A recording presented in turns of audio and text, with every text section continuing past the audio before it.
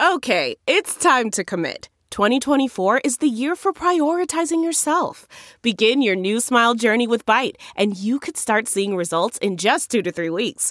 Just order your at-home impression kit today for only $14.95 at Byte.com. Byte Clear aligners are doctor-directed and delivered to your door. Treatment costs thousands less than braces. Plus, they offer financing options, accept eligible insurance, and you can pay with your HSA, FSA.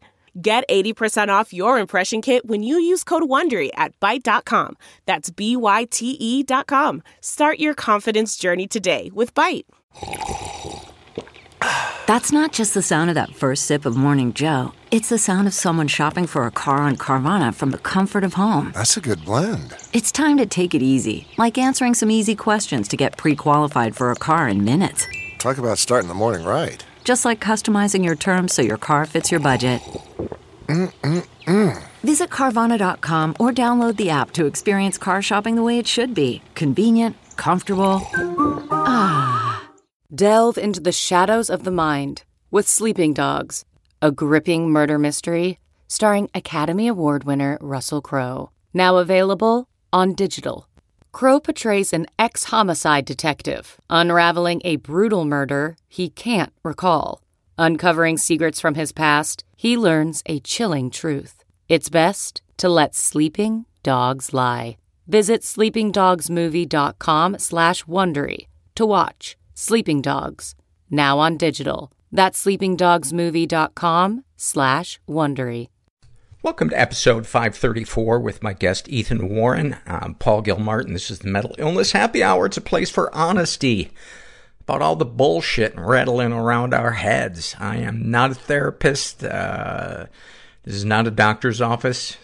We are not the solution. We're the company in the waiting room at the doctor's office. And I wouldn't say take everything I say with a grain of salt. I would say take it with an overflowing cup of salt. And just a little pepper, just to balance out the taste. Really? Is this how I'm starting the podcast? I'm plowing ahead.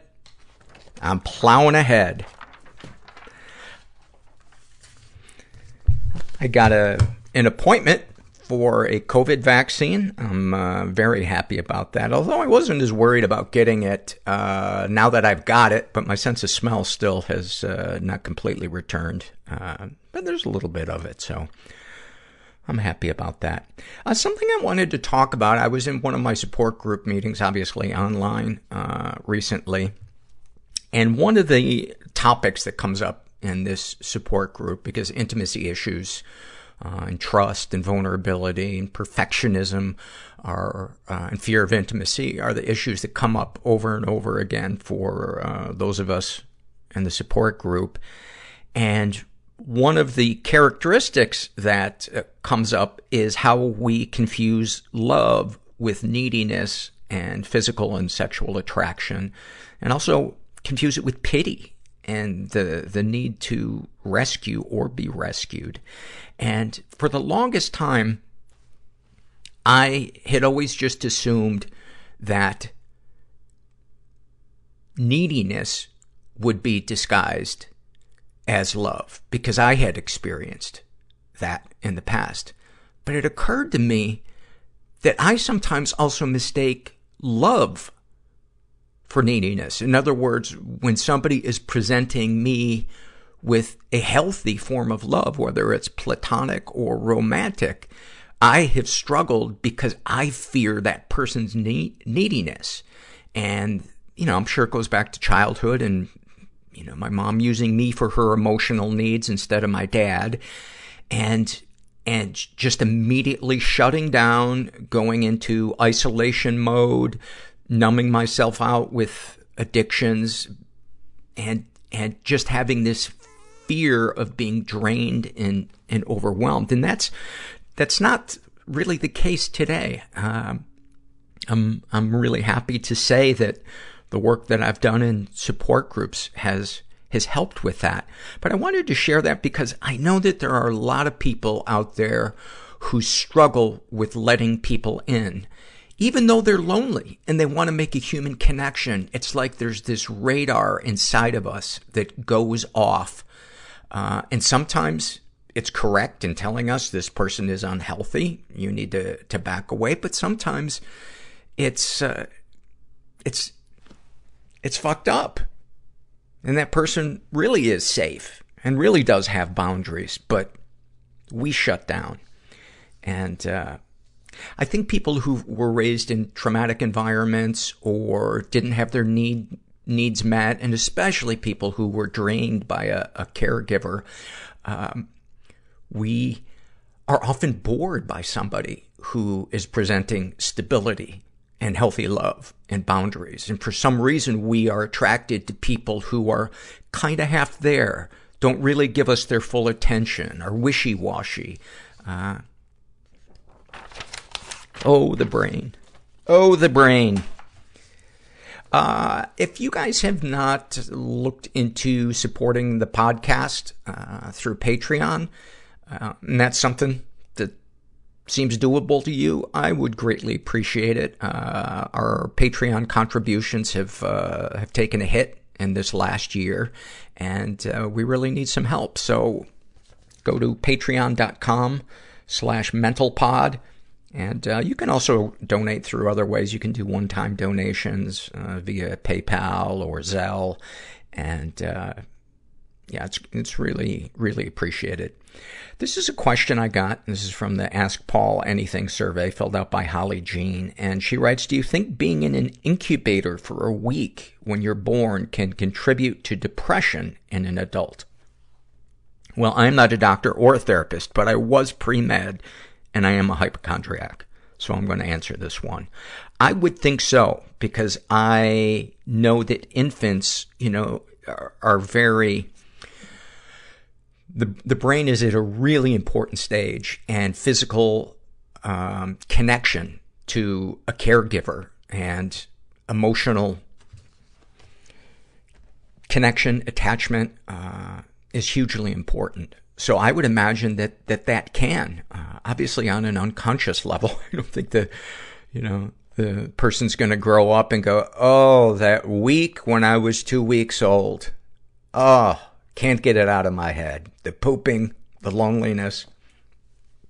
I also think that if you spend a week in an incubator as an adult, it can make you a baby. I hope that answers your question. This is from the love survey filled out by Nothing But Nerves. And one of their loves is the feeling of being hit with the sudden knowledge that someone truly wants you around. I love that. And it's such a simple one.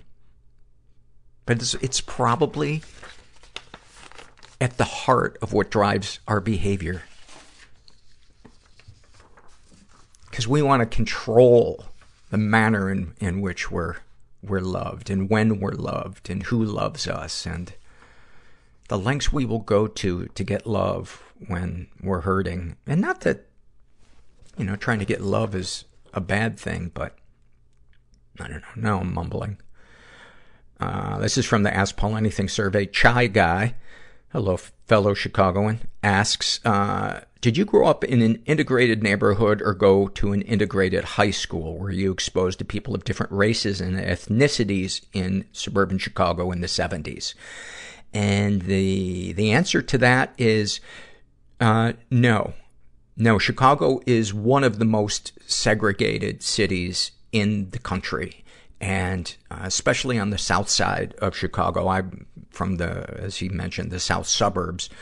But there are areas, south of the city where if you cross a street, the racial makeup of the neighborhood changes drastically. And there are, people feel unsafe.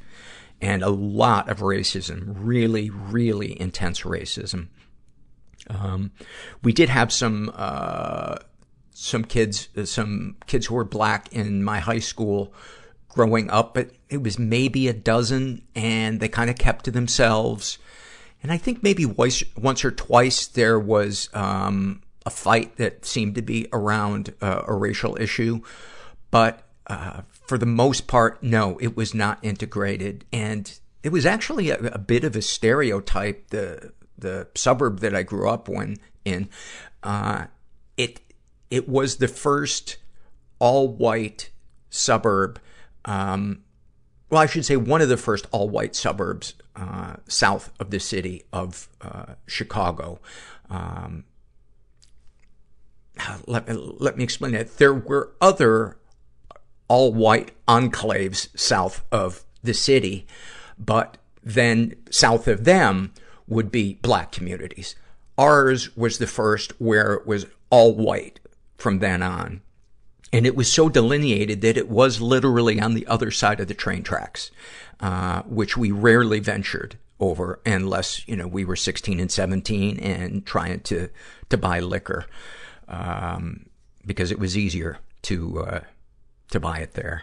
But I have a tough time going back to that neighborhood because the racism is still overt, but the neighborhood is actually now really, really integrated. I don't know if it's happily integrated, but I hope that answers your question. I feel like I'm stumbling and bumbling. This is from the Struggle in a Sentence survey filled out by Expert Overthinker. And about his compulsive thinking, he writes, I inherited it from my insanely risk-averse father. It feels like most of my path in life wasn't chosen based on what I want, but rather it's a random path dictated by trying to avoid the landmines that surround me, problems, errors, or anything with a less than guaranteed perfect outcome. Making choices is paralyzing. I think a lot of people really, really relate to that. And living life, being focused on the negative and being protected and avoiding mistakes is such a draining way to live. And I very much relate to that. And one of the things that I try to do when I catch myself being in that mind frame is I try to trust the universe. Not that I'm not going to feel pain or disappointment, but that there are surprises that await me that I will enjoy. There are, it sounds cheesy, but there are presents to open that I will experience in my future. And I try to, because I've had so many of them in the past. Why wouldn't I have them in the future? And that helps me be a little less fearful. We are sponsored today, as always, by the online therapy provider, BetterHelp.com. That's BetterHelp.com. If you've never tried online therapy, what in the hell are you waiting for? It's nice doing therapy from the comfort of your home. You can do it via video or phone or live chat. They might still have smoke signal, but they might have cut that out. I know the Pony Express was discontinued. I'm gonna take this joke and I'm gonna beat it into the ground. Cave art, I know they are no longer doing cave art. It was such a slow process, healing through cave art. If you are interested in trying it out, go to betterhelp.com/mental. Make sure you include the /mental part so they know you came from this podcast, and then just fill out a questionnaire. And if they have a counselor they feel is a good fit for you, they'll match you up with one and you can experience a free week of counseling to see if it's your thing.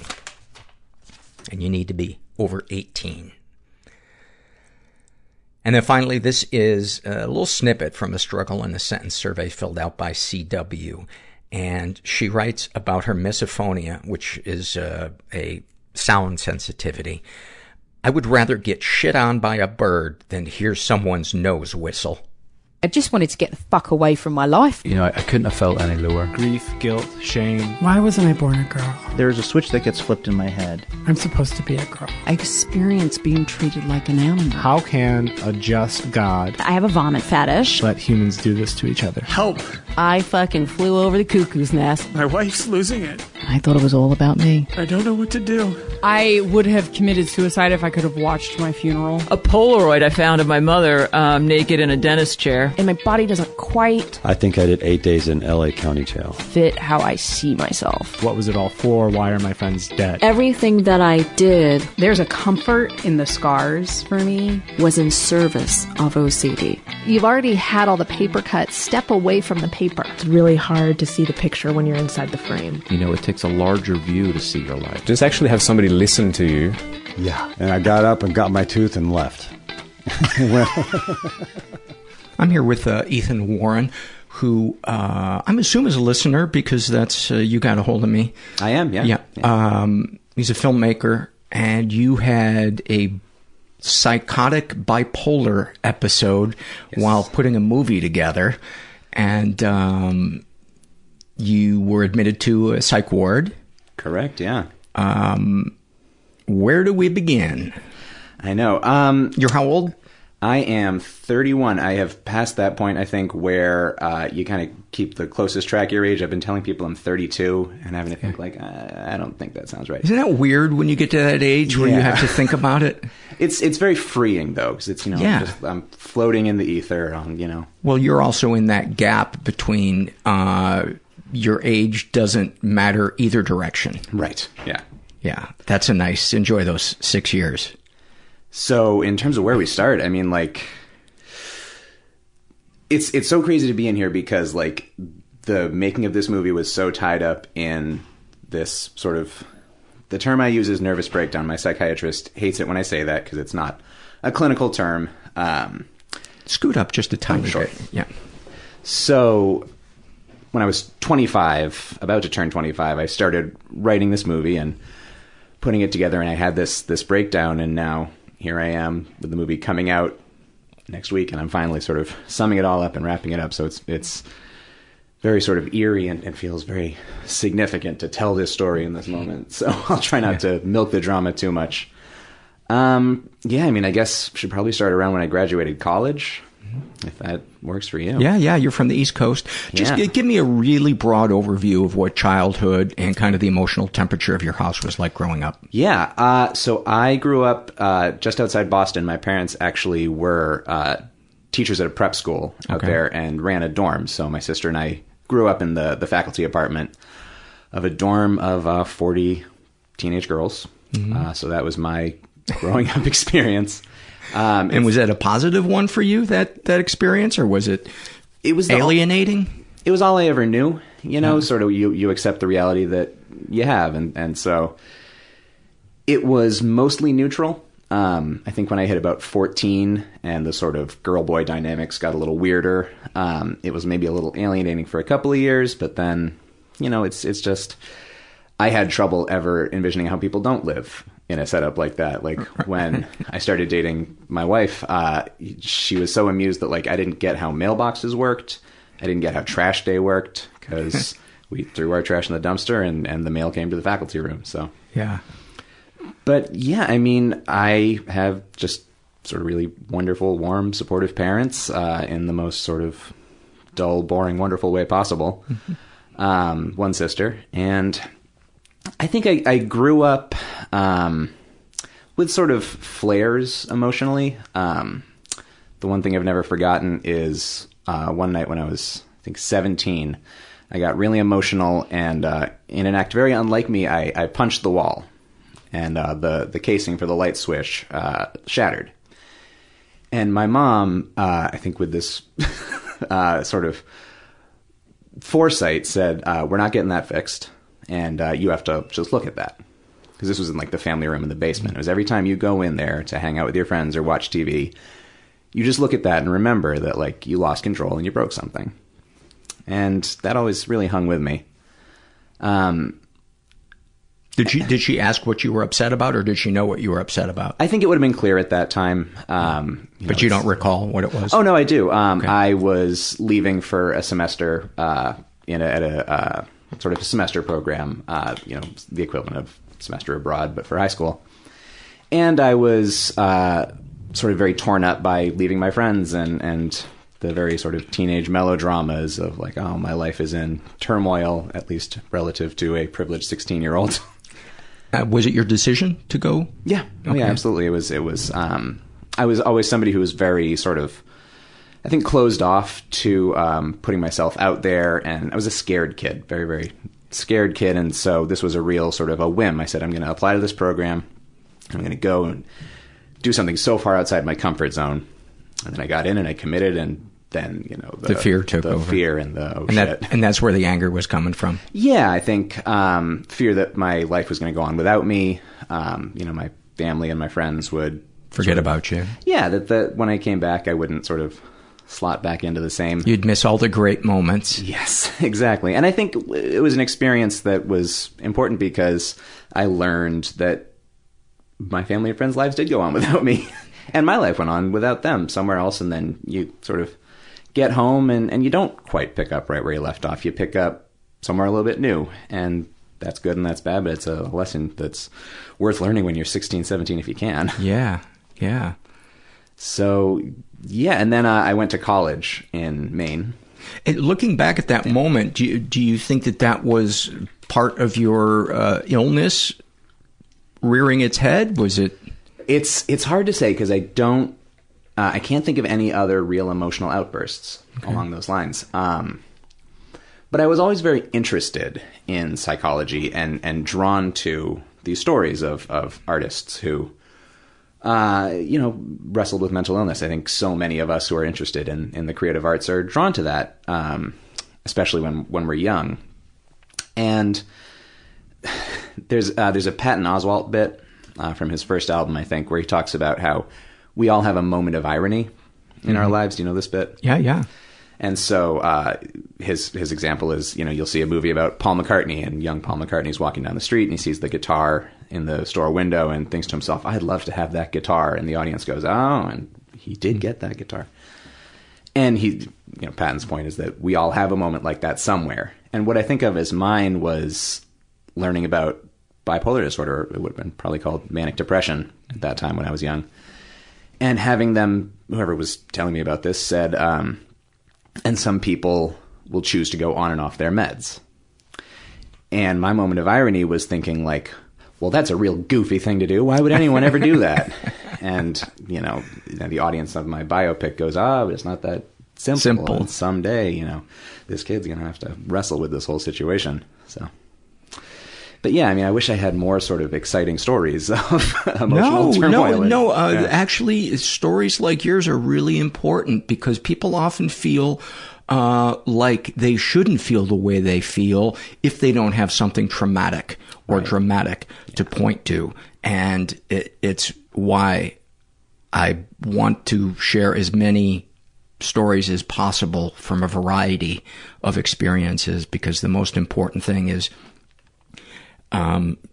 giving weight to what we're feeling in the hopes that we can find a good way to manage it, deal with it, make peace with it, whatever, surrender to it, whatever it is. But if we just minimize it, that is a hurdle that keeps any really significant forward progress really hard to make. So I'm glad you mentioned that. Well, and I think it's also something that kept me from recognizing my own feelings when things did start getting bad, is this sense of like, nothing bad has ever happened to me. And, what I'm feeling right now is just, everybody has their blues and their excited moments. And, I'm not the kind of person who gets sick. I'm not the kind of person who does this. And if I had known better, I think, how to recognize and honor that, it might have been better off. And then when I got to the hospital, as we'll get around to talking about at some point, it kept me, I think, from fully engaging with getting better for a while, was this denial of I'm not that kind of person. Yeah, it's in many ways, it seems like the 5 stages of Kubler-Ross. Yeah, Elena Kubler-Ross. And I suppose surrendering to the idea of ourselves dying. Yeah. Not the idea of us being dead, but the idea that we would never be the type of person that has mental illness or would need medication to survive. That image, I think, in a way, we're mourning the loss.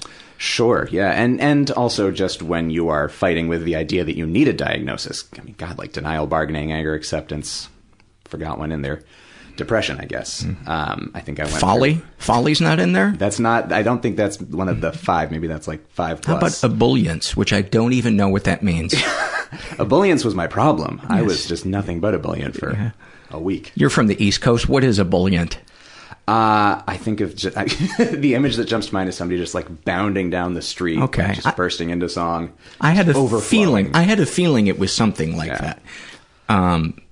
Or somebody who eats a lot of bouillon. Yes. You ever eaten it just by the cube? No, that sounds terrible. There's just no other way to go. Oh, really? But I got to tell you, you get really thirsty. Yeah, I would think you just make the soup in your mouth. Yeah. So there was the battle inside of you of not wanting to be the kind of person that would need meds or... Yeah. Well, and so I went to college up in Maine, at Bates College, and then I graduated and had the sort of very classic shit, now what feeling. And what was your degree in? My degree was double major in English and psychology. Okay. But really my degree was in like hanging out with my friends. And that's actually really sort of part of what leads into everything is I was president of one of the a cappella groups up at Bates, and another moment of irony, they were called the Manic Optimists. Yep. And that was my group, was the Man Ops, and they were my best friends there. They're still my best friends now 10 years later, and once or 2 or 3 times a week, I guess we would get together and just create something for the love of it. And, it never extended beyond our college, but we were rock stars there, and we were rock stars in our own minds. And that was what I majored in a lot of ways, was collaborating and creating. And that is what I think of in so many ways as what I most took away and what I most then was missing when I graduated. And I moved to Boston, and my girlfriend was still in college.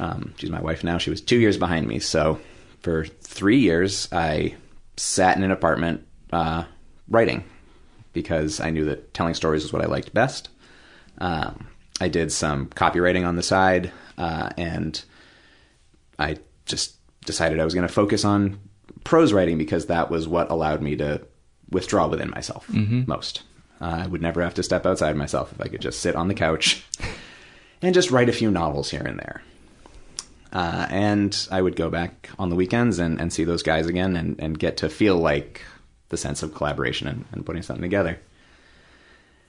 And that lasted for 3 years, and then everything fell apart. I don't want to move too fast into that, I guess.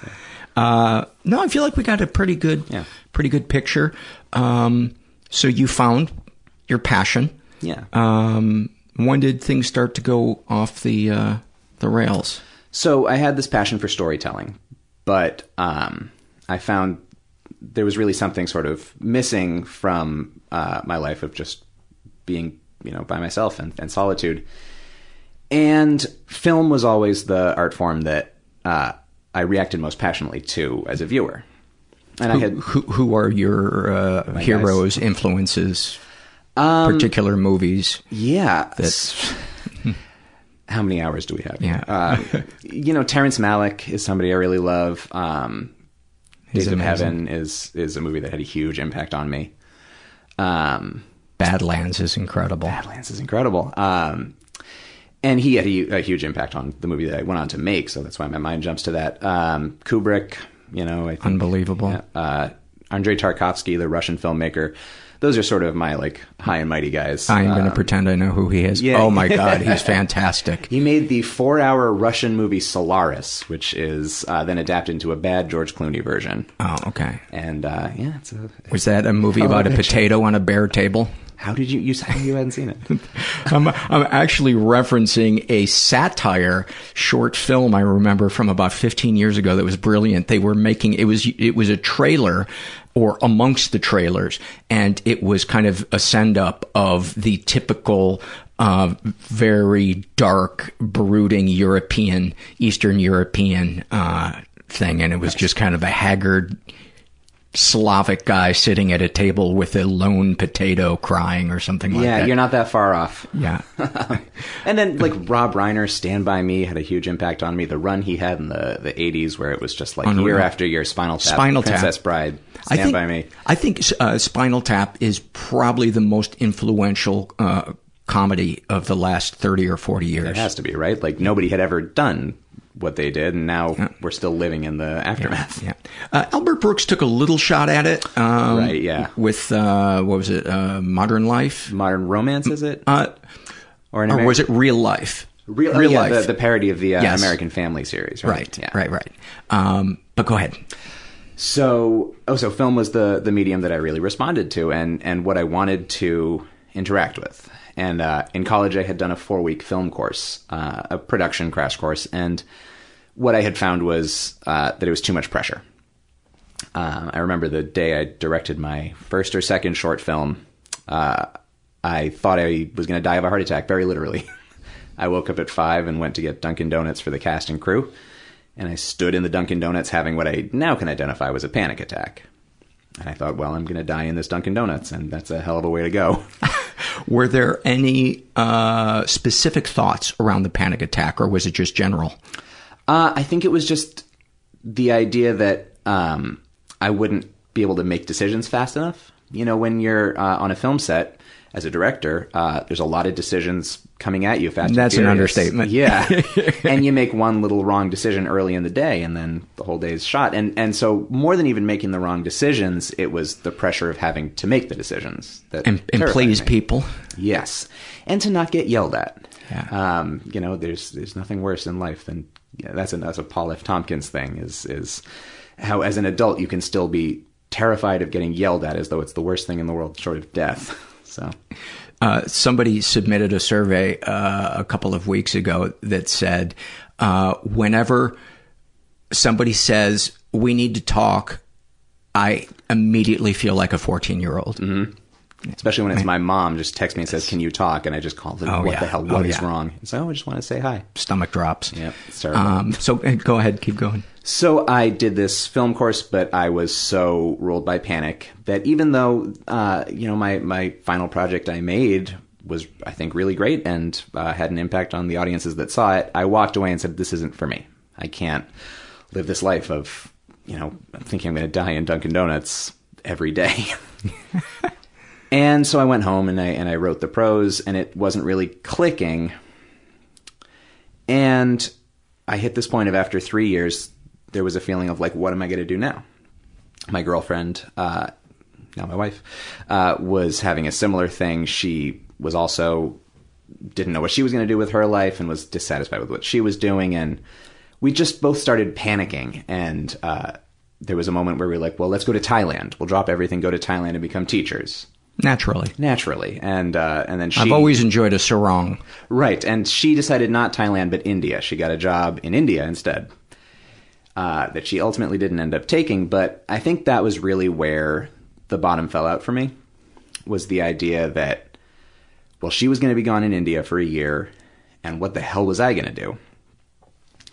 And a friend of mine, a former Manic Optimist, named Ryan Pauly, of the band... formerly Los Angeles Police Department, just rebranded as Ryan Pauly. Was one of my best friends. We were on the phone and he said, you don't want to go to Thailand. You don't want to do anything else. What you have spent all this time denying is that you want to make movies. And I said, I can't. And he said, well, just write a screenplay, just to see what happens. And I'll tell you what happened. I got out my computer. I downloaded Final Draft. And I booted it up, and I started writing. By the way, that's enough for a mental breakdown. Downloading Final Draft. It was. But go ahead. So I basically then started writing and didn't stop. I slept a couple hours a night. I ate enough to survive barely. And I wrote a screenplay in about 2 or 3 days. What were you telling yourself as you observed, I'm only sleeping a couple of hours, I'm not eating? I need to push through it, or I don't feel like it. No, I was very able to justify things because I was saying, well, these last few years I've clearly been in a depression. And so what I'm doing now is getting healthy. And this is what health looks like. Maybe I'm just somebody who doesn't need to sleep that much. Some people can get by on a couple hours a night, right? I did my sleeping. Right. And, last year. I'm overweight. I need to lose a few pounds. And so, I'm sure just having a couple of bites is all I really need anyway. And what matters is this is so exciting. Yeah. And something is changing. Describe the feeling. Remember where we are so that you can come back. Describe the feeling to somebody who's never experienced that feeling. What it feels like in your body, the thoughts that are going through your head, your emotions, how you connect to other people or don't connect to other people. So this was the very beginning. So the first few days was thrilling. And it's safe to say this was mania? This was mania, absolutely, okay. Yeah. And bipolar 1 mania. Yes. Which is, And presumably there was a psychosis involved at this point, but it would get much worse over the course of the week. And so I think of this as almost the honeymoon phase of the manic episode, where I was making connections very quickly. That was thrilling. I mean, I basically didn't have an outline when I started this script. I had a premise. And so this feeling that I had of I was walking on a tightrope that was just appearing in front of me, or like I had the tightrope in my hand, and I just kept throwing it and running. And it's a euphoria. It's this feeling that you are accessing this whole new part of myself, that like my chest was opening up and who I was finally meant to be was sort of exploding into the world. And so joy, I think, is just so omnipotence. Yeah, not omnipotence, but I would come around to the Messiah complex soon enough. Ebullience? Ebullience, absolutely. And so I wrote this screenplay, and then I said, well, let's write another. And I had this story lying around that I had written. It was a novella. And I thought, well, maybe I'd adapt this to a screenplay. And had anybody said anything to you? Like, you seem different, or you seem like you're talking a lot, and you seem really kind of intense. Mm-hmm. These first couple of days, certainly my parents and my girlfriend, Caitlin, were starting to notice. But I was not seeing them all that much. My parents were in town, and Caitlin was still living with her parents. And so I think it was easy to just sort of not miss it, but to think, oh, let's just keep an eye on this. And my mom, I remember saying, be careful. And I just said, like, oh, I'm always careful. Don't worry about me. I'm fine. And it was then when the next couple of days happened. The second story. The second screenplay. Yeah. So this was a novella that I had lying around, that this is the movie that would end up becoming West of Her, which is the movie that's coming out on demand in a week. Spoiler alert, it all works out in some way or another. And so that script came even faster, because I was just converting a prose document into screenplay form. Was it somebody else's novella or yours? It was mine. Okay. Yeah. And it was the project that now I look back on as really meaning something to me, and channeling a lot of the sort of loss and confusion. Not loss, but channeling a lot of the confusion and depression and searching for my place in the world that I was feeling up to that point. And as I wrote, I started to realize I could make this movie. I had the resources and the skills, and it was a small scale thing. And at first it was just me thinking, well, someone could make this. It wouldn't be that hard. It's a road movie, and it's 2 characters in a car, and there's no requirements for crowd scenes. It's mostly exteriors. And over the course of a couple of days, over the course of a couple hours, that went from someone could make this to I could make this to I'm going to make this. And then the lying to myself really kicked into high gear. Well, what you've described so far, not to minimize it, but to the outside observer, doesn't sound like it's off. You start writing it, you're like, maybe I'm just afraid to try to make it myself. But go ahead, continue. Yeah, absolutely. It's the intensity and energy were what would have been the warning signs at that time. Gotcha. So then I started to make little steps and say to myself, well, I'm just seeing what happens. I'm just going to see what happens if I press this button. And so I realized I could make this movie. I could pick up and move to LA. And what if I did that? So I went on Craigslist. And I posted something. Just because you wanted to have a three-way before you moved to LA? Blow out your mic. No. Okay. Did not. I misunderstood. Skipped right by the, whatever it's called, adult encounters section. And went straight for I went to the LA section and I posted a casting notice. And wrote something that was really pretty close to a manifesto. Grandiose. Yeah, grandiosity.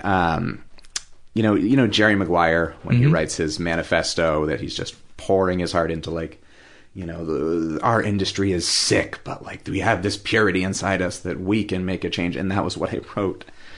And I was posting this Craigslist ad about I'm looking for young actors who have never gotten the success that they need to band together with me and do something truly special and revolutionary and change the film industry and possibly change humanity. Oh my God. Yeah. And I thought, well, maybe I'll get a response or two in a couple of months. So the FBI knocks on your door. No, we probably would have gotten to some resolution a little faster if that happened. But what happened instead was the emails just came pouring in and it was a flood. And were these people ignoring the last two sentences? It was people who connected with it. Okay. It was there was a combination of people. There were people who had very little experience, but knew that they had it in them to be stars if they just found the right moment. There were mentally and emotionally unstable people. There was one guy who I still remember his email so vividly where he says, I've been sleeping under a bridge mostly, but I've got this talent in me, I've got this passion in me, and when I see your ad, you give me hope. And then there were the young professionals with headshots and resumes and reels who were just sort of sending out for everything. And so the first two categories of people really fueled the grandiosity, was this sense of if you've really got this crazy vision, then I want in. And then I got this sort of messiah complex of, maybe what I'm really doing is starting a movement. And were you already envisioning your awards acceptance speech? No, because what I was envisioning was more being the guy who was awards, fuck that, I'm too, I'm a real artist too. Yeah. No, I don't act for trophies. Exactly. No, I was envisioning, really, God, changing the world. The grandiosity is crazy, but I not to use that, word that I don't really love, crazy, but I think we can use it amongst ourselves. Yeah. When somebody labels somebody else with a lack of compassion, that's when I kind of take I absolutely take do exception. too, and it feels a little ableist, but it still slips out with me, especially when I'm talking about myself. So, God, it all happened so fast, and I don't remember so much of it. Because also around this time, I'm trying to tell my family and my girlfriend, I think I'm going to do this, and they're saying, slow down. You hadn't moved yet? No. Okay. This all happens within a week. This is just a few days after I wrote that first screenplay. I'm telling them I'm picking up and moving, and they're saying, slow down, think this through, and I'm saying, no, you don't understand. Something has begun here. And I'm fine. You can't see that. Boy, this is all just the mantra of mania. It's unbelievable how many people this is. Yep. This is the... If you look at the diagnostic criteria, that week, it hits them, I think, 7 for 7. And so, fortunately, later on, diagnosis would become pretty easy once I was able to accept that I needed it. What are the 7, if you can remember them? Oh, I can't off the top of my head, but grandiosity, accelerated thoughts, not needing to eat or sleep. Is irritability one? Irritability is definitely one. And as I became, I had a really short fuse, particularly for my girlfriend. This sense that you're just slowing me down. You don't understand. And if I just start talking again, if you just sit down and listen to me and really focus on what I'm saying, then you'll understand. And then, it's a word salad and I'm crying and saying, why don't you understand what I'm saying? It's so simple. Oh my God. Yeah. What a burden for her too. Yeah, it was. But she's a very, very strong woman. So just to keep moving along and streamlining, I started a relationship with a couple of actors. Working relationship. Okay. I engaged them in this dream I was having, and basically, hour by hour, I'm starting to form a collective. Is where I land. Like, oh well, we'll all rent a house and we'll make art together, and we'll this time I'll write and direct the movie, and then you'll write and direct the movie, and we'll all, But at the time, I didn't know the term collective, and so I thought I was inventing something. And then that's where the idea that I'm going to revolutionize Hollywood and I'm going to change the way the game is done is coming along. And I talked to one actor who tells me, what you're describing is really common. And I'm like, oh, well, he just doesn't understand. Clearly, he thinks he understands me, so I haven't been clear enough to convey that we're talking about my idea. And there's a kernel of, I think, something true in what I was feeling, which is that I think art can change people's perspectives. And it can expose people to new perspectives and experiences and generate empathy for them, which for me turned into, so my art will end racism and homophobia. I was saying that. Boy, it was going to be a long movie, huh? It really was. No, it was just going to be so good. 90 minutes. People are going to watch this thing and racism's done in, a week. And, then at this point, the crying a lot, the screaming a lot, the threatening to cut people out of my life. And did it go from euphoria to irritability, or was it wavering back and forth between euphoria and irritability and sadness or frustration? Very rapid cycling, certainly. Okay. But it's getting more and more towards intensity and irritability. The joy is more privately when I'm in my car driving to go see my mom, to lay this all out for her because she just happens to be coming into town today. Let's just get lunch, you and me. And I'm driving over and I'm seeing, I swear to God, like the leaves on the trees were glowing and vibrating to me. And I was thinking, oh, wow, like my abilities of perception have really improved lately. I guess this is because I've finally become who I'm meant to be. And I'm laughing. But then the minute I see my mom, it's the intensity and the irritability, and you just don't understand. And so meanwhile, I have begun talking to these two actors about, we're going to do this when I get to LA. I'm coming. I'll be there soon. And then my girlfriend has to go away for the weekend. So she says, why don't you go see your parents and visit them? It'll be nice to be around them. And I do. And that night I sneak out of the house to go make a phone call to the actor or actress. Can't get her on the phone, but I call my girlfriend instead. And the euphoria is overflowing. I'm going to make this movie. Do you even understand? Like, this idea that I've had is now going to become this whole thing. And then something breaks in me. And I stop being myself, although I was. Of course, that's what's so strange is, you have to acknowledge that it's not like this other person took control of me. You're still in there. Yeah. And it's not even that I'm in there. It's I am still me. Dr. Jekyll and Mr. Hyde is something that resonates a lot for me. Because it's not that Mr. Hyde takes over and locks Dr. Jekyll away to, rattle the cage and say, if I could just come out, this would be over.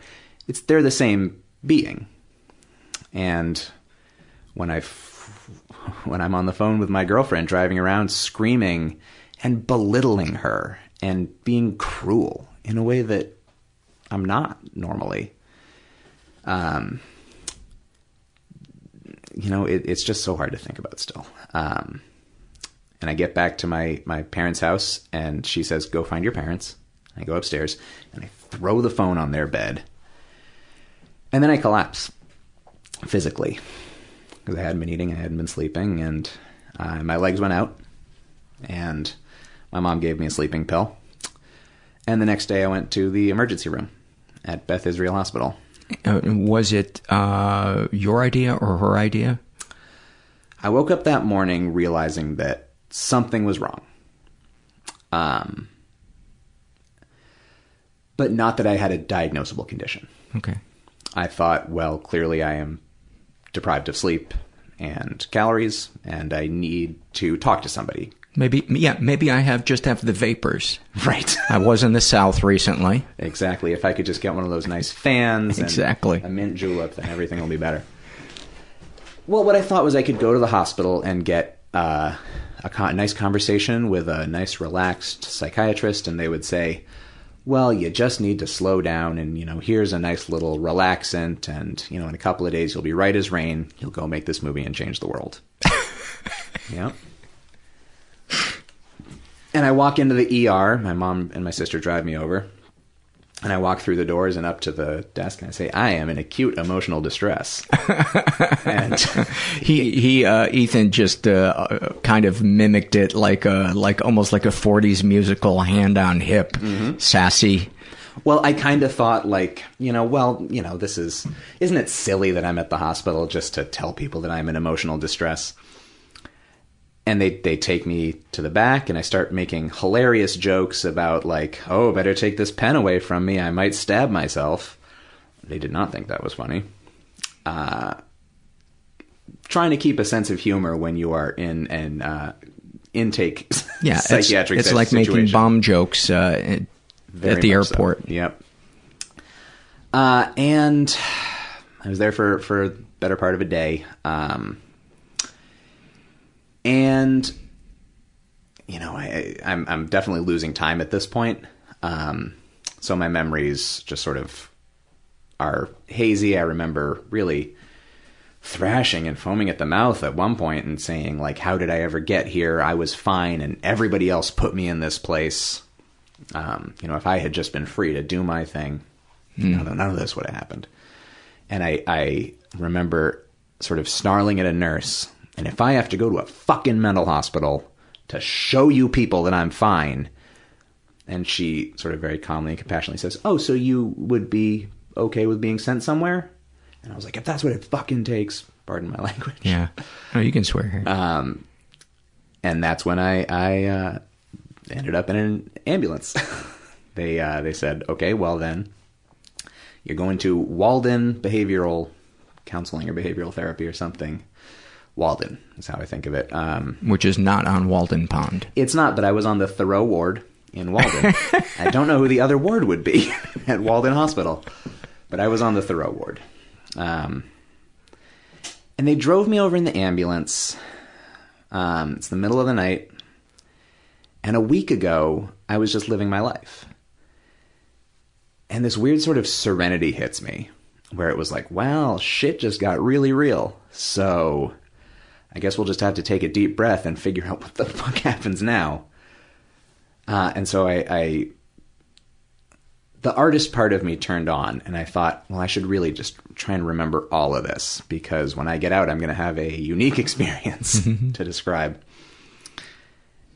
And I got over there, and I spent, I think, probably 4 days on an inpatient ward. So when you walk in, you sign the papers that say, I understand that at any time I can say, I'd like to leave, and 3 days later we have to let you go. And before those words are out of his mouth, I said, I'd like to leave. Is this one of my days? And he goes, no, it's midnight. You have to start tomorrow. And yeah, the psych ward part. Talk about that. Yeah. It was mostly people younger than me. I was 25. There's a lot of people in their early 20s, but a real spectrum of people. Young girls with self-harm and eating disorder issues. There was one older woman who was schizophrenic, but sort of very self-aware of her schizophrenia. There was a girl who only ever snarled. There was a guy who He walked by the chessboard one day, snagged the king and the queen, and then we found him praying to them in the hall. Wow. Real spectrum, yeah. My roommate was this guy who just slept for the 4 days I was there. I never saw him get out of bed. And he had an Alcoholics Anonymous book by his bed. And he would tell me, finally, the day that we both left, he got up and said, I've just been trying to make the time pass. And he looks at the Al-Anon book, and then he just throws it away. So, yeah, a spectrum.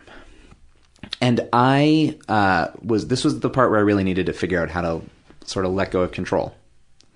Because I was so focused on trying to micromanage people's reaction to me.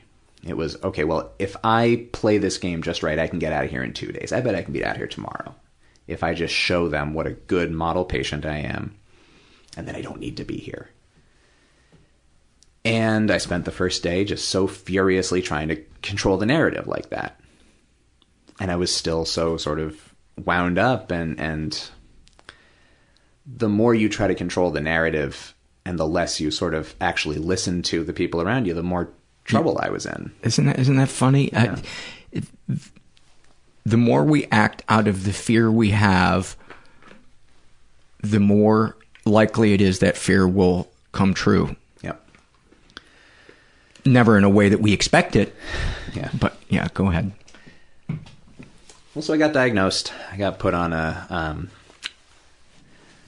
the regimen of pills, antipsychotic and mood stabilizer. And they diagnosed you as bipolar 1 with psychosis? Yeah. Yeah. Within about 30 seconds of seeing me, my psychiatrist did. Just by glancing at the opening credits of your screenplay? Exactly. No, I mean, I opened my mouth and everything just comes pouring out. And I think that I'm signing my clean bill of health. I think that I'm explaining myself so lucidly. I'm a genius and I'm going to go save the world and end racism. And so were you still in a manic phase, or had you come down at all at that point? Had they medicated you? The meds, those first couple of days, I mean, it wasn't going to take that fast. I'm sure I was on some kind of sedative. Mm-hmm. It was this weird sort of in-between state where, like, I was able to sort of hold two different thoughts in my head, which was, I need help and I'm here for a reason, but also nothing that I'm doing or saying is actually wrong. And I spent those 3 days trying so hard to let them give me a computer so that I could explain to these two actors why I had disappeared when we were in the middle of talking.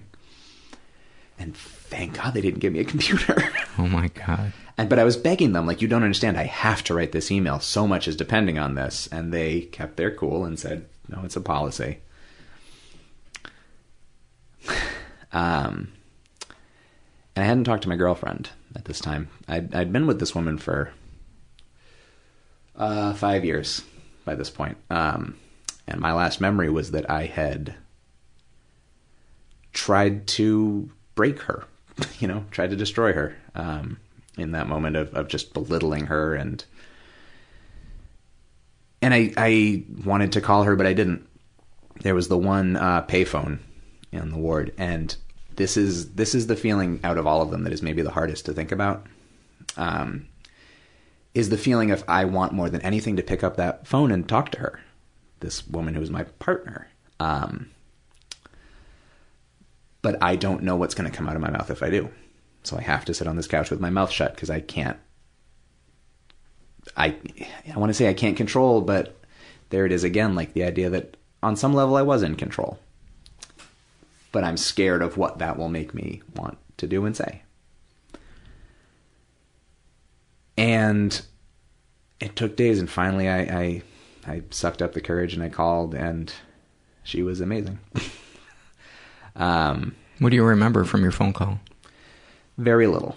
What I do have are the emails that she was writing me every day that I was in there. She knew I couldn't read them, but every day she would write me an email just saying, this is what I did today, and I talked to a doctor, and I'm going to find out how to best support you, and I know that you're scared right now, and I hate that, and I wish I could talk to you, and all of that. Wow, she sounds amazing. She is. What's her name? Caitlin. And we have been together 10 years and now have a daughter. But that's a spoiler alert too, I guess. Yeah. And the other thing was I was still thinking to myself that I was not like these people. And that was something I needed to get over. And I feel like I'm still wrestling with some of the feelings I had in there. Because I remember a nursing student came in to talk to us, or I think to do individual interviews. And I sat in the corner with her across the table, and I was so mad at her. And I was thinking, you see me as homework. You get to come in and be very intellectually interested in this case. And then you'll go home tonight and you'll have a beer and talk about this case that you saw today. And you don't know that I'm a human. You're dehumanizing me by this. And it's not even until very recently that I was thinking, she was not giving me anything to base that on. I think what I was feeling was what I would have felt if I were her up until very recently. And I have to tell you, from the surveys I've read of people's psych ward experiences, you're not that far off. Yeah? How so?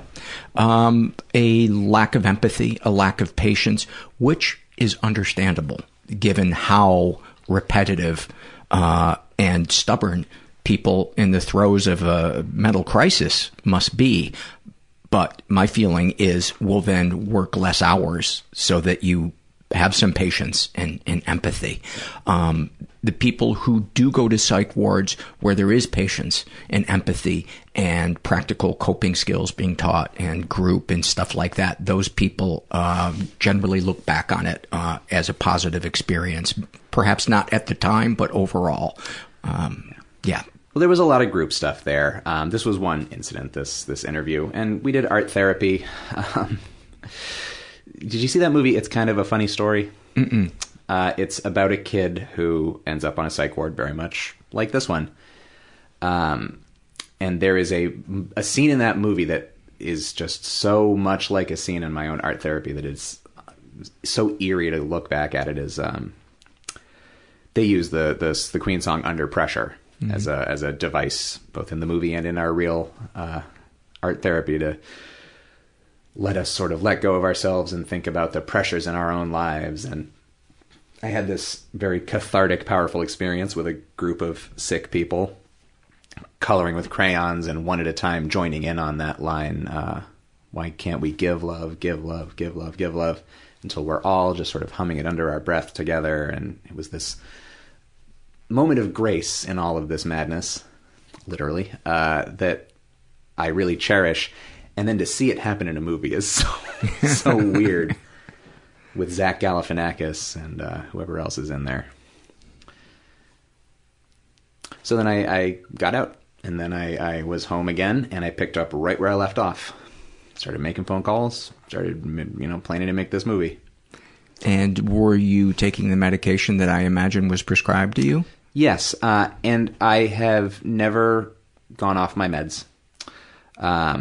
Once I wrestled all of this to the ground that summer, I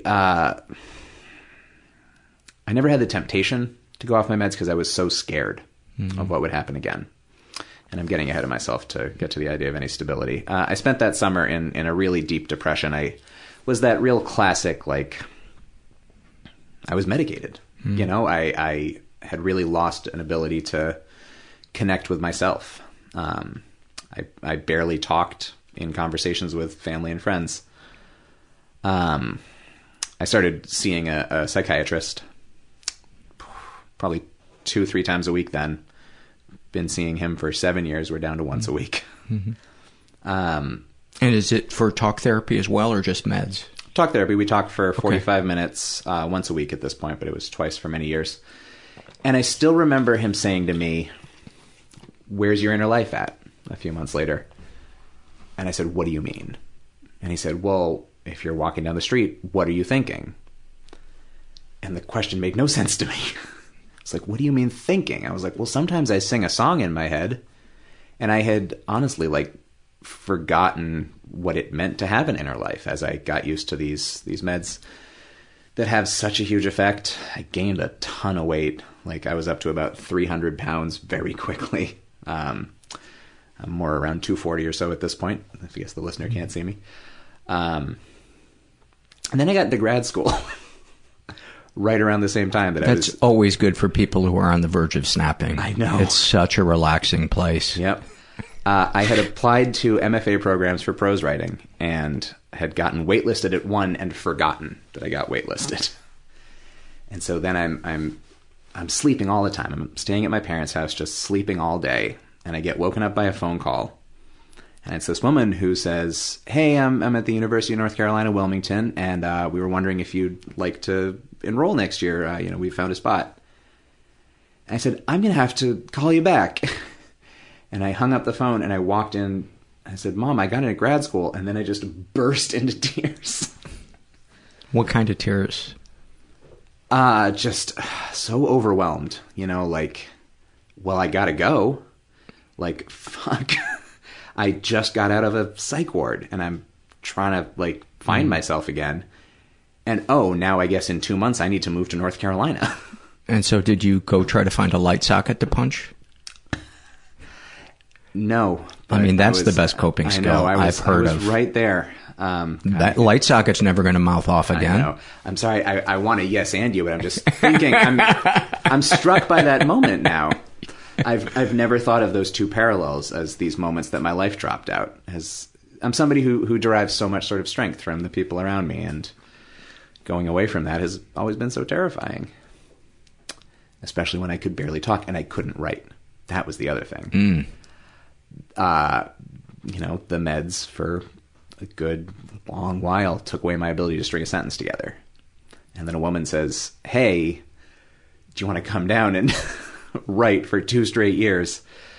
Wow. 3 straight years. And, it's a good program. I was going to be around talented people and I couldn't write. But what a blessing at the same time to have some structure come into my life. And so I moved to North Carolina. Caitlin didn't come with me. She was back up in Boston trying to figure out what she was going to do with her life. And for a year, I had this real imposter syndrome, a term that I'm sure most of your listeners are very familiar with. And I can tell you, pretty much every person that's ever written me an email that's in grad school has that same feeling. So yeah, I spent this year recycling old material, and nobody ever knew. But I couldn't write. I couldn't, as much as I might have wanted to, string a sentence together. So, and were you sharing with your psychiatrist? This part of my life has not come back. And what would he say, or she? He would say that it takes a while to get used to the meds, and we'll work down the dose on the antipsychotic. I was on a whopping dose of this antipsychotic for a while, and we had to start working it down. And so I had that vague sense of there's an end in sight for this. Okay. And that kept me going. And also I was still so numb. I mean, I remember I would talk to him on the phone for my sessions, and he would get so frustrated with me, he'd call and say, so what are we going to talk about? And I'd say, I don't know. It's I wasn't engaging with that. It's hard when you're depressed. Yeah. And numb.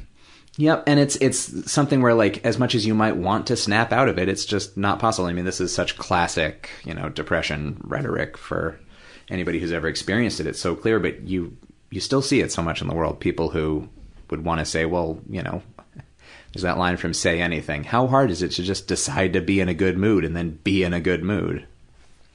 It's really hard. Yeah. Somebody, a listener, submitted a survey that said, being stuck in clinical depression, it feels like you're drowning and everybody is yelling at you. Learn how to swim. It's very good. Yeah. Or why aren't you already swimming? Right. I can swim. What's wrong with you? I watched every episode of the NBC sitcom Wings on Netflix that year. That's one of my primary I would have memories. had you committed. That's the show. That's really? That's too bad. It's not a bad show. It's just my comment is that if I was going to pick anything to watch a marathon, that would be about number 300 out of 10,000. Yeah. That's always been my sort of warm and fuzzy show, and I remember the panic that I felt as I got towards the series finale, this sort of terror of like, oh God, once Wings is over, I need to re-engage with my life. Maybe I can just start over. And then sometime around that spring, I decided to drive across the country. And that's the next big shift. I was starting to sort of get my vim and vigor back. Is that an appropriate term? Yeah. Sounds right. Although vim and vigor no longer work together. No? They had a falling out. Oh, that's too bad. So if I had to choose one, I'm a real vigor guy. So I got my vigor back. And I decided I need to do something big. Obviously, writing this fiction isn't happening. So what if I drive across the country and I do an interview project? My grandiosity is still there, even when I'm more emotionally stable. So I'm going to drive across the country with a tape recorder, and I'm going to interview people about, we'll figure it out. And then I'll write a great book about it. I love the idea of driving across country and interviewing people.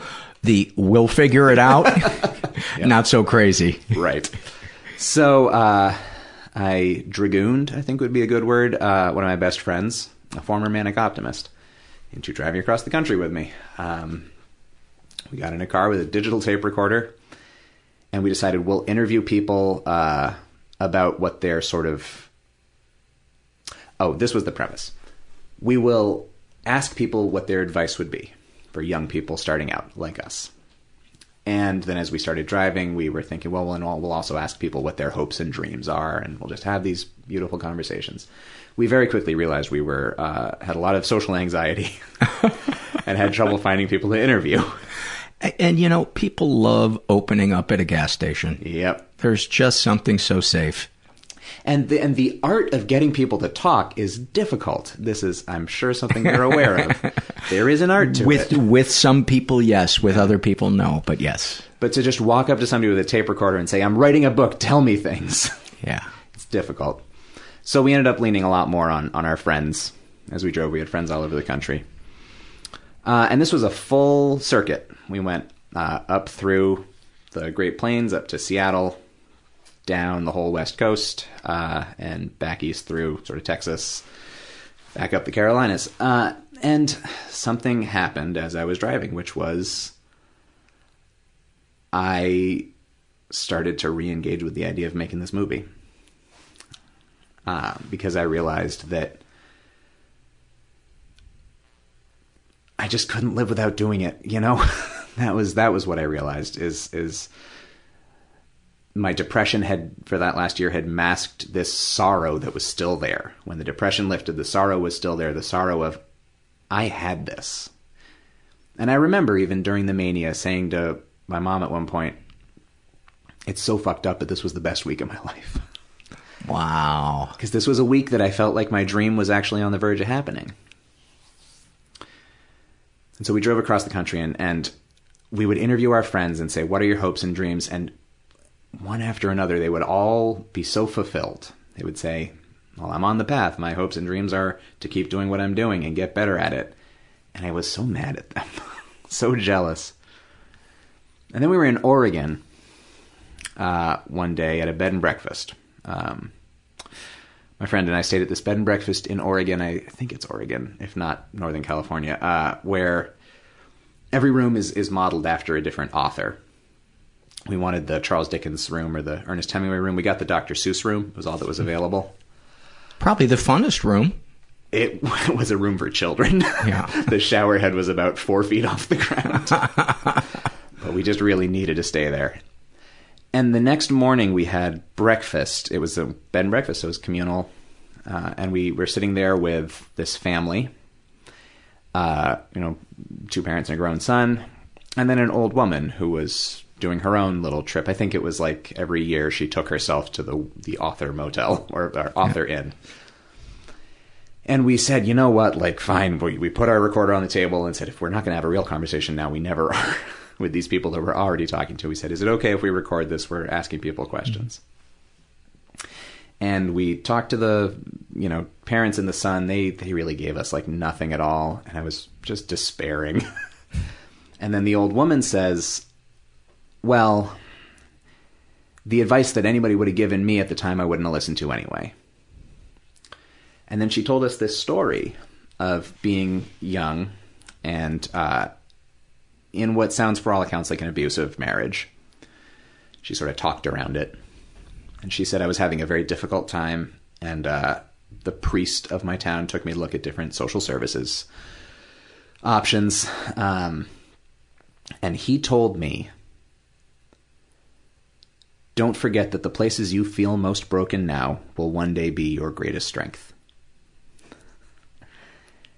And I get chills thinking about that now, because that was a moment that just changed everything for me. So true. Yeah. That's such a beautiful idea that, like, I, in that moment, felt like a whole, like, human being made of broken parts. And to think that, oh, well, those can turn into scar tissue, and then you can be even stronger, you know, was so moving and so exciting. And then I had another conversation. This is the other one that really impacted me, was coming back around to my friend Ryan Pauly, who was the person who first said, why don't you write a screenplay? That's what you want to do. We visited him in LA where he was making his music. And we had this conversation that I still have the transcript of what he told me, because I look at it from time to time. He said to me, like, you know, you're doing this prose writing, but I know you're not happy. And he was doing his music then, and he said, I have this balance where I'm like, is this what I should be doing? And it's probably not, but I need to be doing this. And I've made this firm decision, and that's important, is to whatever you're doing, feel like you're doing it for the right reasons and really go after it, because you can't give 100% if you don't feel completely justified in what you're doing, or everything will just float by. And that really struck me, and now we're in LA, and I'm driving back across the bottom side of the country thinking, fuck, I'm going to go make this movie, aren't I? Mm-hmm. And I don't know how it's going to work. I don't know if I can, but I know I need to try. And I think I would be disingenuous to not at this point mention a part of this story that I very rarely do, because it's less inspiring. Because it's not fun, and it makes me feel bad.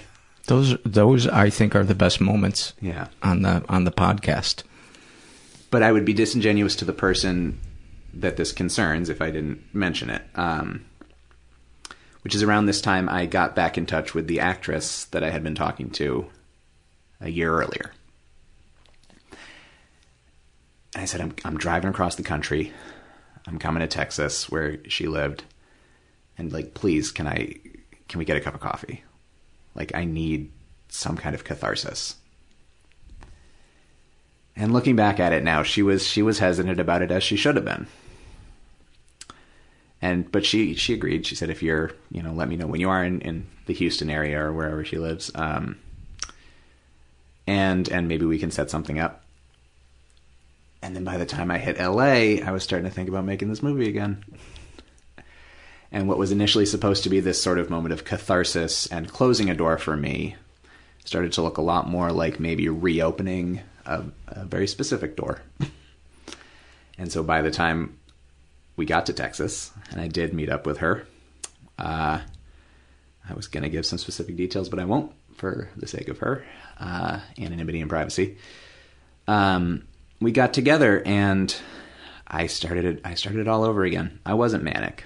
I was maybe a little hypomanic, mm-hmm. Which is a term many of your listeners, I'm sure, are familiar with, but is sort of a low-grade mania mm-hmm. that is less intense.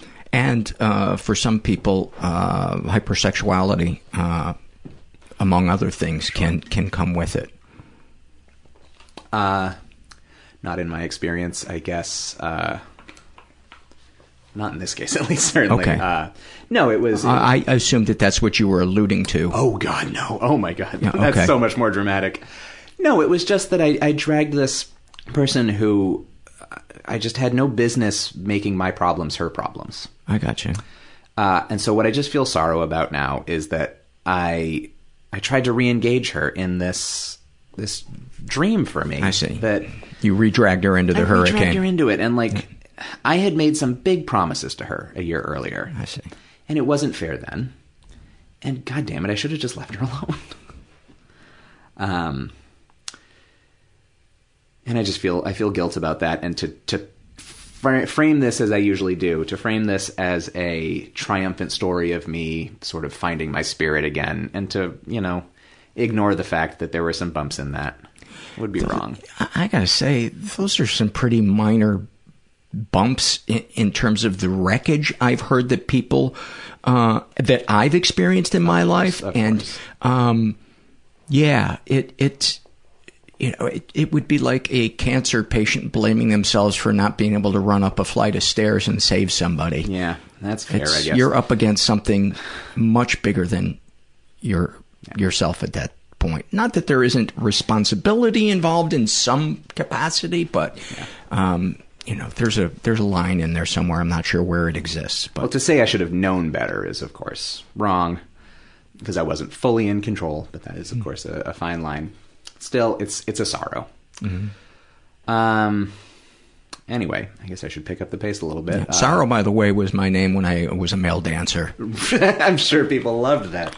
I did not do well. There's a very specific fetish there, I did not do well. The sorrow heads. I had a little Kleenex dispenser in my G-string. I'm sure that would come in handy for all kinds of... They'd put $1 in, they'd take a Kleenex out. Go ahead. So I went into pre-production on this movie. And we started putting it together. I guess at this point I could talk a little bit about West of Her, this movie that I did write and direct. And for the listeners, it's West of Her. Correct. Which is a line from a song by Josh Ritter, who's my favorite musician. West of her, there's a place I know, never have been, but I'd like to go. And it's a road movie. We shot it over 10 states, 3,000 miles. And so pre-production for that was wild, because we had to plan a cross-country road trip. I should say, is I have a producing partner who is a guy that I did my 4-week film school with years and years earlier. We got back in touch. We said, we're going to make this movie on the same scale. I had been talking to him all through my manic episode a year earlier. And then I finally came back to him and said, I think we could make a movie. Not this one. This one's too big. It's too intense. And he said, no, we can make this movie. And he talked me into it. And started working with another producing partner. By the way, we have about 10 minutes. Okay. Left. I'll blast through. Okay. So basically, I had another manic episode the following spring. It got away from me again. And I didn't end up hospitalized. Were you still on your meds? I was on my meds. Okay. But again, the excitement got away from me. And the joy got away from me. And I stopped being vigilant. Were there triggers that you were ignoring, like not getting enough sleep, being too stressed out, spreading yourself too thin? Yeah, not getting enough sleep. I've heard that those are things that can trigger mania in people. Not getting enough sleep. Putting myself through too many deadlines. Putting too much on my own plate and having too much fun. That's where it really is, too. Is the fact that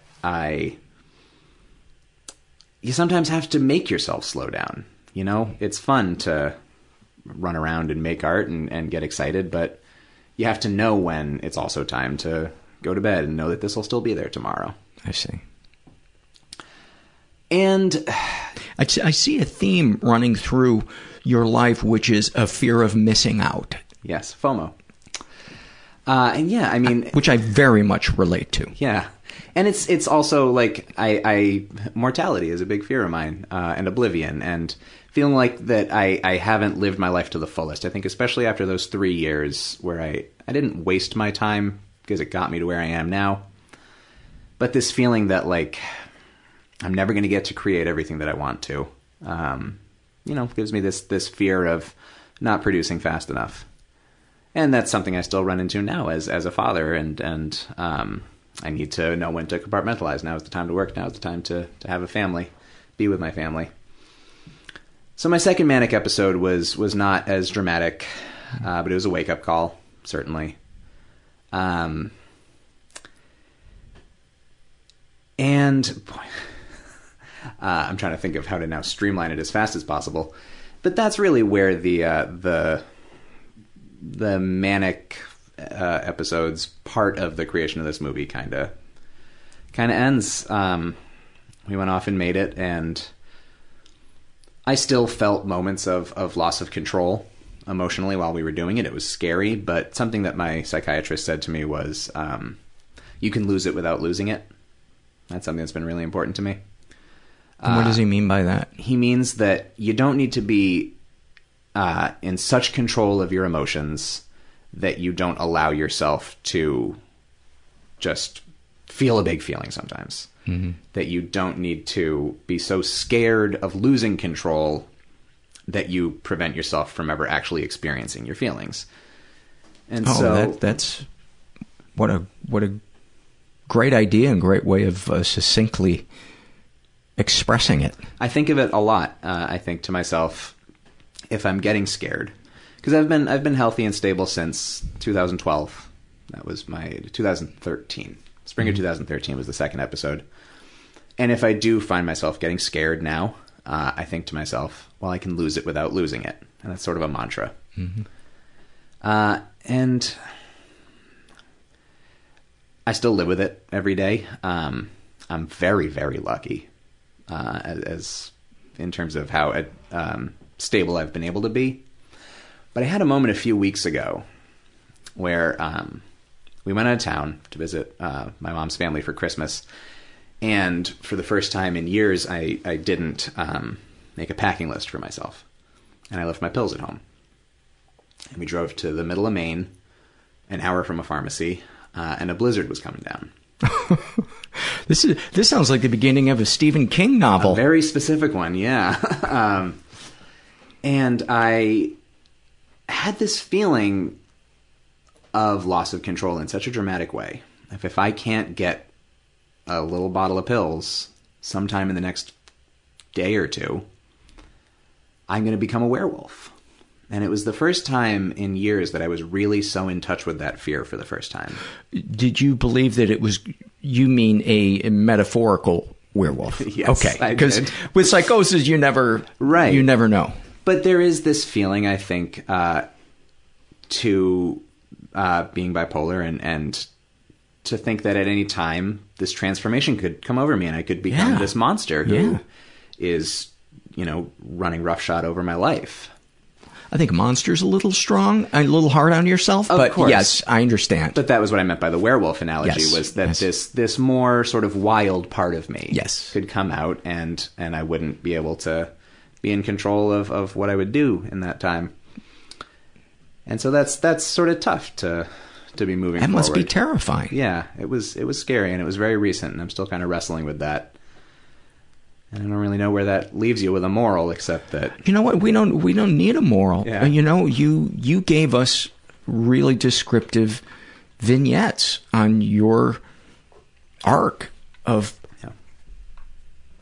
your, I hate the word journey, but your journey from discovering you have something, wishing you didn't have it, seeing what it looks like when you deny it, surrendering to the management, and discovering that the management isn't always perfect, but your life is better, and you can still access those parts of yourself that are beautiful and authentic. Yeah.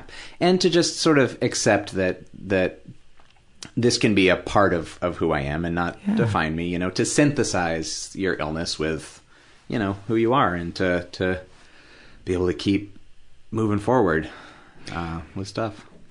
One of the things that I try to remind myself when I get into a negative mood of I don't have enough, or this isn't working, or those people piss me off, is that if it weren't for the bad things, we wouldn't feel the good things as deeply. Yeah, absolutely. And I can tell you, having gone through untreated clinical depression for years, I appreciate a good mood. I think deeper than somebody who never has experienced clinical depression. And so my thought as you were sharing that was, how can this also not benefit you as an artist, because you have a more three-dimensional view of the emotional palette that human beings have. Yeah, and it comes out in everything I write. I mean, I feel like I have sort of accessed this real free fall of emotion that has really enabled me to write with wild abandon when I need to. The first play I ever wrote, I'm also a playwright, and the first thing I wrote and had produced was Theater of the Absurd, which I think really came directly from my sense of how the world looks when you are acknowledging your lack of control. Yeah, it is. The lies that we will tell ourselves to believe that we have more control in the universe than we actually do. I had this thought, going back to the point where we were talking about, saying, well, if I hadn't experienced this, this wouldn't feel as good. And I was driving over here tonight, and there was, some political characters on the radio spouting their horse shit. And I found myself getting really, I wouldn't say depressed, but kind of angry and just jaded. And I thought to myself, well, if those people didn't exist, I wouldn't appreciate honest people as much. And it helped me. So the movie is called West of Her, and it's coming out shortly. It'll probably be out by the time this goes up. It absolutely will, yeah. Okay. It's because it's out February 6th. We're recording this a week before, not to date things too badly. But yeah, it'll be on all your favorite streaming services, iTunes, Amazon, Vimeo, etc., and cable on demand. There's talk of a DVD release as well, so you keep an eye out for that, and it should be available internationally. It's coming out through Gravitas Ventures. And yeah, I mean, I am unbelievably proud of this thing for all of the sort of storms that it took to get it made. It's pretty great that it came out more beautifully than I even imagined it would. So, well, congratulations. Thank you. And thanks for stopping by. And if you wouldn't mind on the way out, would you punch my light? Yeah, if you want to just always remember that sometimes a guy loses control. I could easily do that for you. Thank you. Many thanks to Ethan. And I should have mentioned that was recorded almost 3 years ago. And I suppose I could have mentioned that at the beginning of the episode, but I didn't want to ruin it for you. So obviously his movie has been out. It's been out since 2018. And go check it out.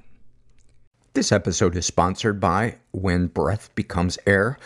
When Breath Becomes Air by Paul Kalanithi is the exquisitely observed memoir of an idealistic young neurosurgeon attempting to answer the question, what makes a life worth living, as he deals with his own terminal cancer diagnosis. It's a stunning reminder to live while we are alive. A must-read for anyone in medicine, from a doctor-turned-patient. For healthcare workers, expand your view on patient care and the fragile beauty of our mortal lives through Kalanithi's unforgettable words. Some of the questions Kalanithi wrestles with in this book include, what makes life worth living in the face of death? What do you do when the future flattens out into a perpetual present? When the future is no longer a ladder towards your goals in life? What does it mean to have a child, to nurture a new life as another fades away?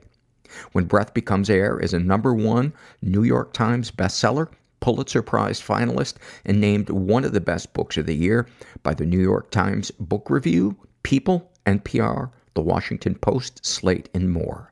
When Breath Becomes Air is available wherever books are sold.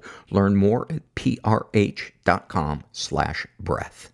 CarMax is putting peace of mind back in car shopping by putting you in the driver's seat to find a ride that's right for you. Because at CarMax, we believe you shouldn't just settle for a car. You should love your car. That's why every car we sell is CarMax certified quality, so you can be sure with upfront pricing that's the same for every customer. So don't settle. Find love at first drive and start shopping now at CarMax.com. CarMax, the way car buying should be.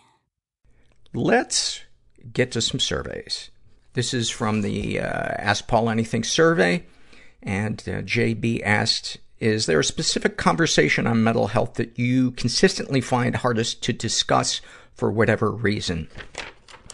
I would say that there are two things that I find myself not having passion to talk about or that make me uncomfortable. And one is and this appears sometimes in the surveys, but a lot of times I don't read it. And it's where people talk about in the past having harmed animals. It just, it's just a hard thing for me to touch on. And I get the feeling that people out there listening don't really want to hear it. I could be wrong.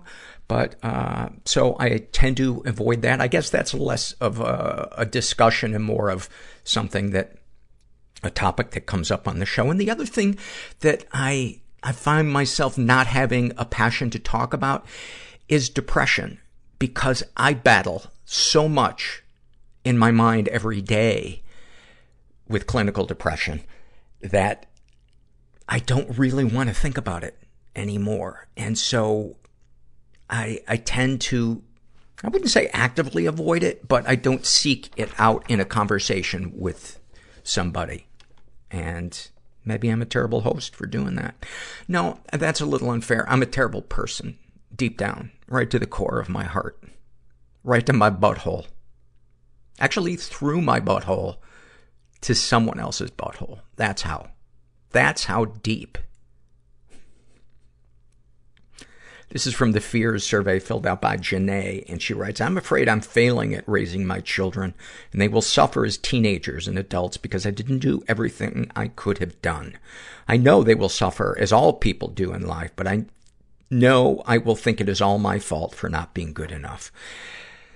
Thank you for sharing that. And I wanted to say that you sound like a good parent, because you sound like you are cognizant of the fact that you have an effect on your kids and you are awake. So many parents and just people in general walk through life having no clue as to the effect that they have on other people, and parents in particular. So you sound like a good mom to me.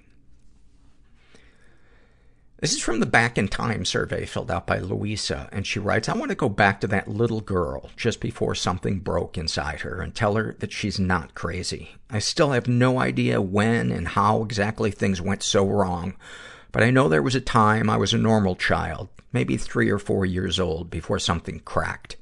I'm starting to think about having kids of my own, and I tear up picturing me at 3 or 4. A blonde, blue-eyed, grinning tomboy, always climbing stuff, always chattering away. I want to tell that little girl that no matter what happens, no matter what people say or how they treat her, she is not worthless.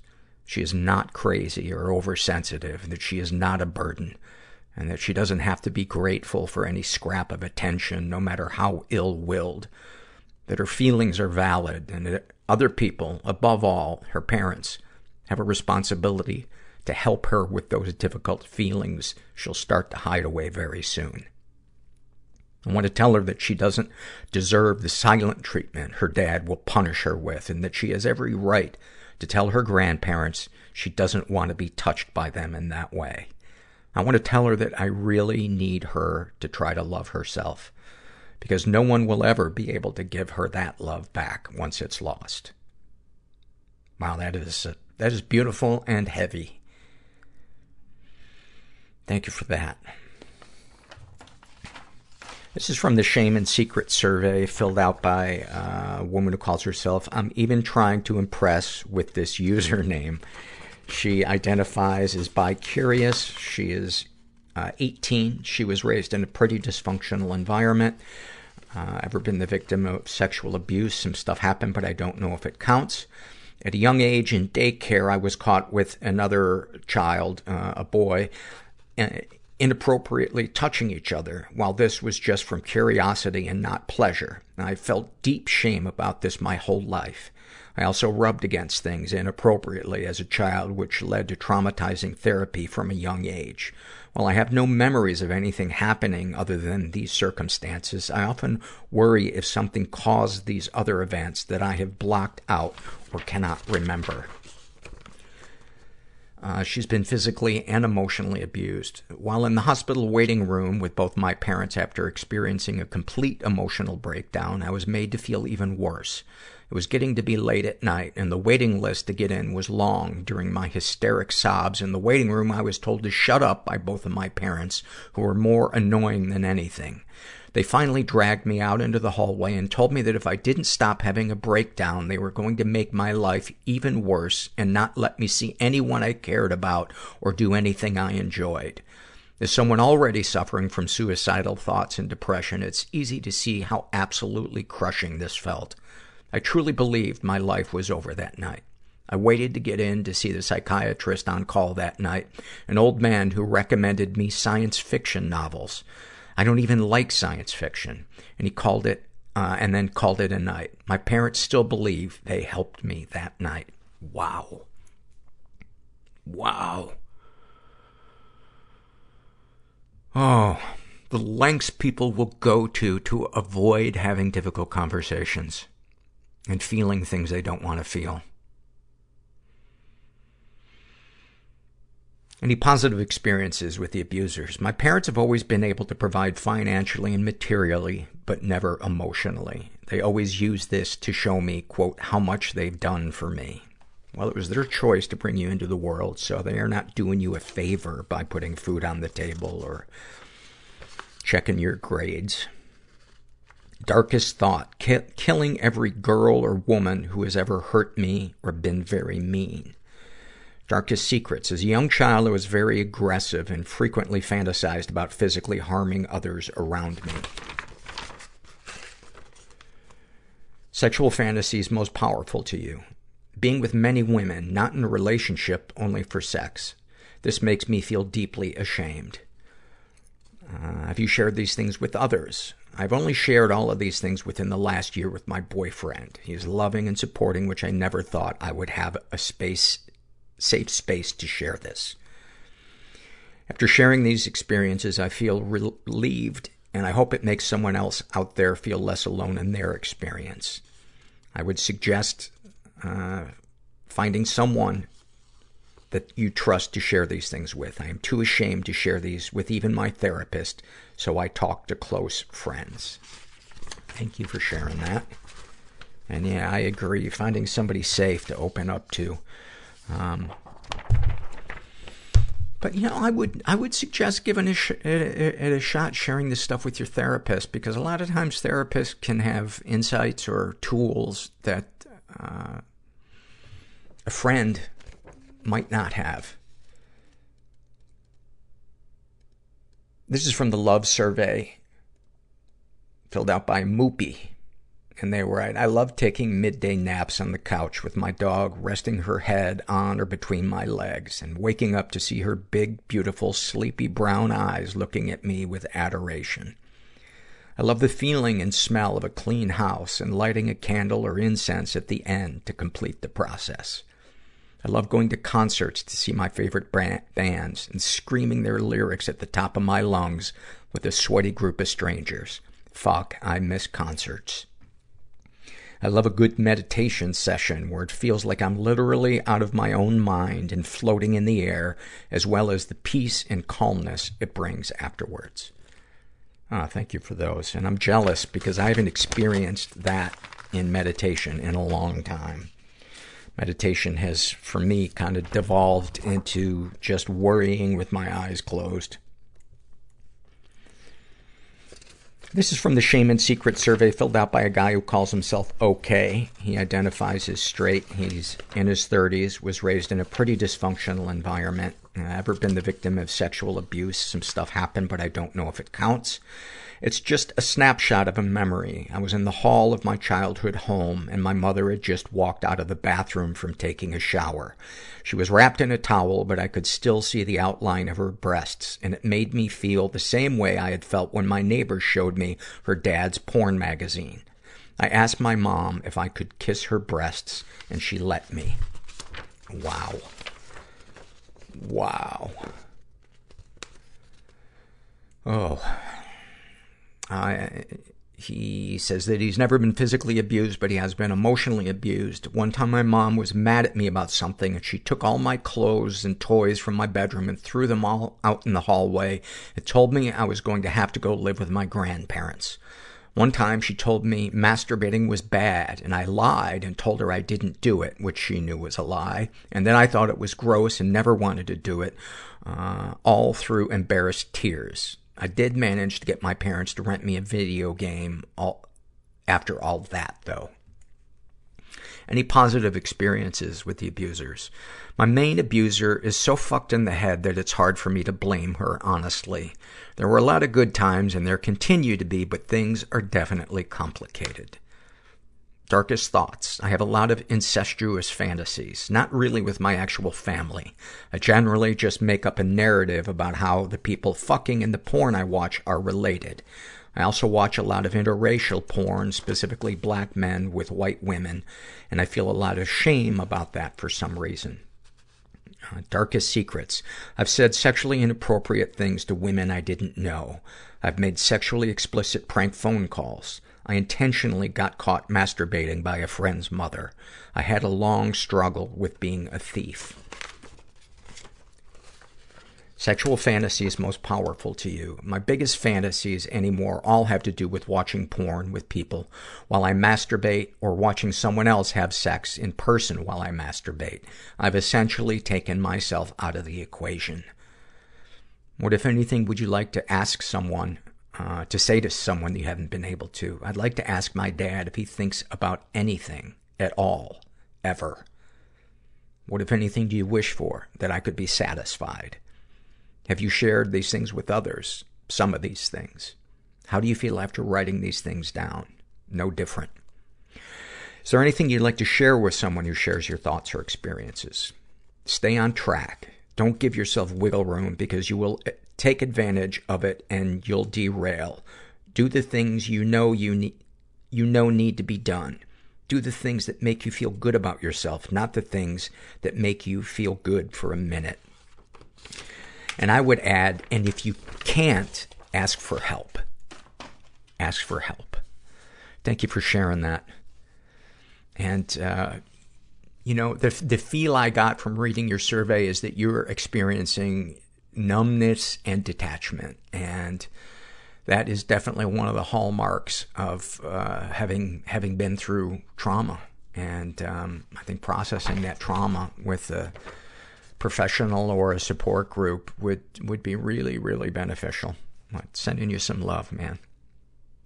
And speaking of love, this is from the Love Survey, filled out by Definitely Dehydrated. And they write, I love when I come home to find that my dad did the dishes. I love when all my meds are working and I'm in harmony. I love those days when everything feels easy and natural and I want to take care of myself and to reach out to friends or put myself out there in a new way. Now, that's a beautiful one.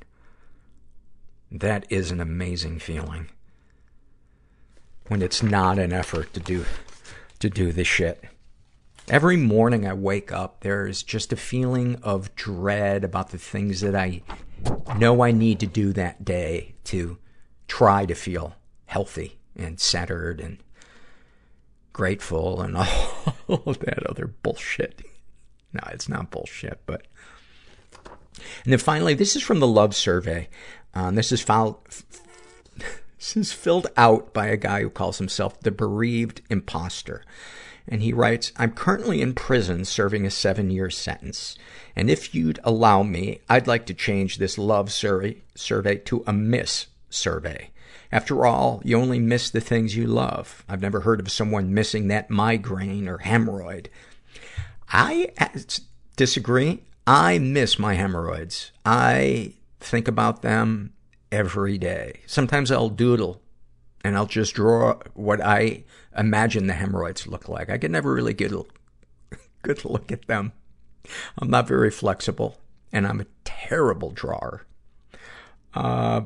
I miss all my loved ones so goddamn much. I miss laughing. I mean real laughter, where you're laughing so hard you can't breathe, your stomach hurts, and you have tears streaming down your face. I miss standing in the rain, feeling it on my skin. I miss hugs, because contrary to popular belief, men don't go around hugging each other in prison. I miss eating out. I assume you're talking about pussy. I miss taking a shit without an audience. I miss watching what I want on TV for hours on end. I miss sitting with my family and friends talking and laughing. I miss dogs. couple of years ago, I was at a facility where I was a trustee, and I was outside working on a Saturday, and one of the COs brought their dog, and I got to pet her for a moment. But all I really wanted to do was plop my ass down on the ground and scratch her behind her ears and give her belly rubs. I miss crying. And here you have to be tough 24/7, so you can't cry. I've lost loved ones and have not cried for them. I had to bottle up those emotions and those tears. But once I get out and I make visits to the graves of the ones I've lost, I'm going to uncork that bottle and pour out those tears. And finally, really mourn them. I miss standing outside at night, staring up into the sky, listening to silence and the crickets chirping. I miss not being as jaded as I used to be before I started this whole thing. I miss intelligent people. Most people in prison are not the brightest. However, I've met some folks that really are salt of the earth but look dangerous with their entire body tattooed. I've learned not to judge books by their covers. And I've also learned that sometimes a person is exactly who they seem to be. Basically, I judged someone before I knew them, and I was right in my assumption. I miss going to see a movie, but with COVID, I bet everyone else does too. I just really miss living, because the prison life is no way to live. Wow. Wow. Thank you for that. That was quite a picture you painted, and you sound like a good soul. I don't know what got you in trouble or why you're there, but you sound like you still got some light in your soul, that prison hasn't completely snuffed it out.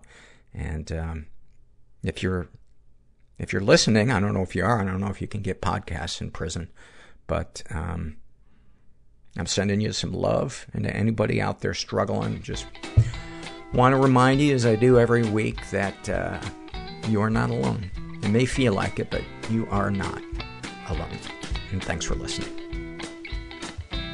Everybody I know is bizarrely beautifully Everybody I know is bizarrely beautifully fucked up in some weird way. Bizarrely beautifully fucked up in some weird way.